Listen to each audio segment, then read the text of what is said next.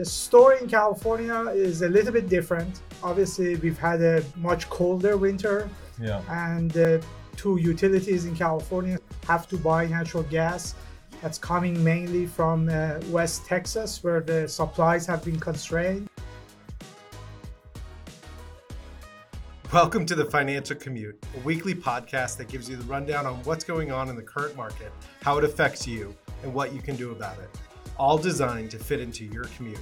I'm your host, Chris Galeski, and each week I share the table with a knowledgeable guest, including Morton Wealth Advisors, fund managers, and investment analysts, to break down complex financial topics.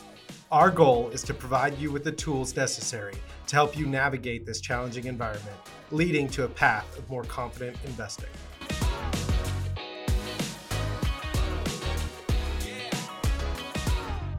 Hello, everybody, and thank you for joining us for a new episode on the Financial Commute. I'm Chris Galeski, your host, joined by Managing Director of Investments, Sasan Faiz. Sasan, thank you for joining us. Thanks for inviting me. We're going to talk today about natural gas prices, inflation, and why Californians are potentially getting hit so hard with prices of natural gas, but also just sort of the theme of energy, across the globe in general. Yeah, maybe I can start with a little bit of a macro backdrop. So obviously last year with the invasion of Russia of Ukraine, we had a spike in oil prices over $120 and gas prices also went up to over $9. And everybody was expecting a very cold winter in Europe and the US. So what we've had is actually the opposite, not taking into account the storm we're having both in California and the rest of the US the past week or so.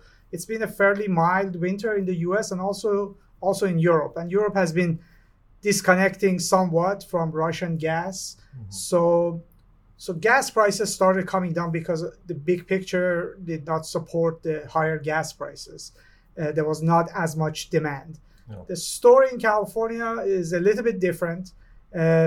Obviously, we've had a much colder winter, and two utilities in California, Southern California Gas and San Diego Gas and Electric have to buy natural gas. That's coming mainly from West Texas, where the supplies have been constrained. Yeah, I felt like that was sort of interesting. And I think that's the part that's hard to grasp because many of us homeowners, renters, or even business owners that rely on natural gas to keep us warm or operate our businesses, we were caught a little bit by surprise about this sticker shock. I think we were warned, hey, prices might be higher. But in some cases, they were 300%, 400%, or even 500% higher for some people. And it's somewhat of a perfect storm from my understanding. California gets 90% of its natural gas from outside of the state. And there's a number of things that happen. Exactly. Yeah, I think as you mentioned, I think the power that we get from Northeast, where Northeast was also Oregon and Washington were experiencing more of a drier, colder weather, so not as much hydrothermal energy was transferred to California. Right. And also the supply that we get from West Texas that was also constrained a little bit. So that really led to much higher prices. But for a second, right, it was constrained because a bunch of those pipelines were actually shut down for maintenance. There was a fire on one of them. There was some maintenance. And so as we talk about some of the reasons why California is experiencing, higher natural gas prices, it's just sort of a perfect storm of events. We got less energy from Washington. There were pipeline constraints coming from West Texas. California was really cold, so we needed more of a demand. And even one of the largest places that California or the Western United States gets access to natural gas, which is actually Aliso Canyon, we are accessing less natural gas from that site because they discovered a major leak in 2015. And so we've become less reliant on that over the last few years. So California doesn't have the storage that they used to. So exactly. I think those are... And again, I think that's another reason why we also pay higher gas prices than the rest of the country as well. Again, a lot of supply-demand dynamics that are unique to California. But I think the big picture, if you're looking at the big picture, natural gas prices are down to about $2.80 per million BTUs right now. And about last year, they were around 85 cents in the peak. They went to over $9 after the Ukraine invasion. I think the market right now is expecting, you look at the futures market, what the market is expecting the prices to be, it's going to kind of trend higher to around $4. That's what it's priced in right now. Okay. Our thesis at Morton Wealth is that we're expecting higher energy prices. The main reason for that, both oil and gas, is we've had this pullback mainly a little bit more due to global growth slowing down. But there's also less investments in new rigs for both oil and gas. So capital expenditures have been very constrained. So companies are not spending as much. So that's going to lead to a limited supply going forward. And limited supply is going to just lead to higher prices. So our thesis is that energy prices are going to be higher going forward, especially as China is reopening. I think that's going to be a huge consumer of energy, and we think we're just going to be in a higher energy price and higher inflationary regime going forward than what we've had in the past 10 years or so. And I think that's where it's challenging when we're thinking about ourselves or the economy. Higher inflation, the Fed's trying to do what they can by raising interest rates to combat inflation. Some of this is completely out of their control in terms of, having a colder winter, lack of supply and a need for more, and some closures due to maintenance or fires. Like, that has nothing to do with interest rates. No, absolutely. I think the Fed is basically trying to suppress demand. By raising interest rates, they're trying to slow the economy down. They're trying to raise unemployment, even though that's not what everybody talks about. But that's one way of slowing things down. Yeah. But I think there are basically two big factors that are driving higher inflation going forward. And they've been in play for almost 4 or 5 years. One is the concept of deglobalization, bringing manufacturing in-house. So we are spending a lot of money right now building semiconductor plants in Ohio and Arizona.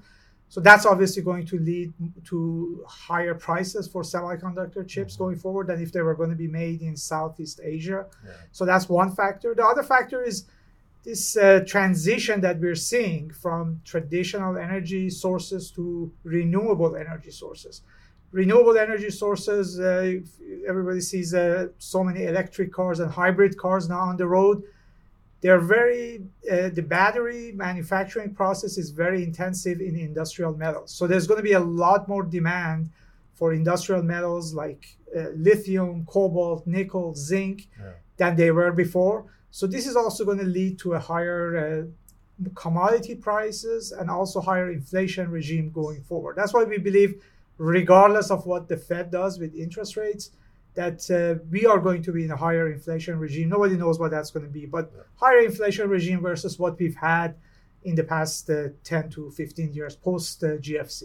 Yeah. And so besides investing, I mean, the best way for people to potentially protect themselves from, this current situation that went with higher natural gas prices. So heating or running a business that requires natural gas is more expensive.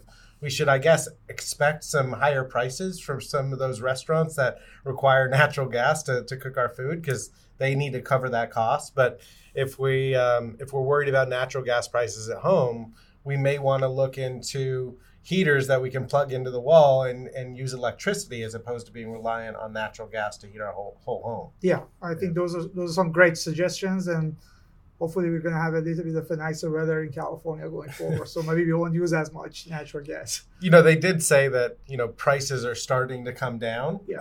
And so hopefully we'll be able to see that reflected in our bill. And I know that there's a lot of small business owners that are petitioning California for some relief because, you have some restaurants that are typically used to spending $1,000 or $1,500 a month for natural gas to operate their business. And their bills skyrocketed north of $6,000 or $7,000. Yeah. And in some cases, that can be unsustainable. Absolutely. Yeah. When it comes to investing and trying to, combat against inflation and looking for growth, there's a number of different ways to do it. How do you recommend investors sort of hedge their portfolio or their investments in a way to invest against higher inflation in the future? So I think there's a few ways to kind of go about it. In the credit space, in the fixed income credit space, we like to be focusing more on private credit, which is more floating rate. So as interest rates have gone up, these private loans have also continuously stepped up in interest rates. So we've stayed up with interest rates rather than being invested in the public fixed income space, which is mostly fixed interest rate. And the other area that we at Morton Wealth, I think we are fairly positive on, is the commodities and natural resource sectors, because we think that they're going to be prime beneficiaries of this trend of higher inflation and deglobalization and decarbonization that I talked about. And the best way to really capture that theme is through natural resources. Yeah. Sasan, thank you so much. And as we mentioned today, obviously natural gas prices really hurting consumers and people here in California in their pocketbook, because it's expensive to heat our homes or even, to operate our business. But hopefully there's some relief coming down, or prices coming down, as this perfect storm that sort of came together caused prices to jump so high. And Sasan, thank you for also giving us some ideas on how we can invest. Thanks for inviting me. Always happy to be here. Thank you for joining us, and we hope this episode has provided you with a roadmap to feel more confident as an investor. To receive notifications for our weekly episodes, email financialcommute@mortonwealth.com. Until next week.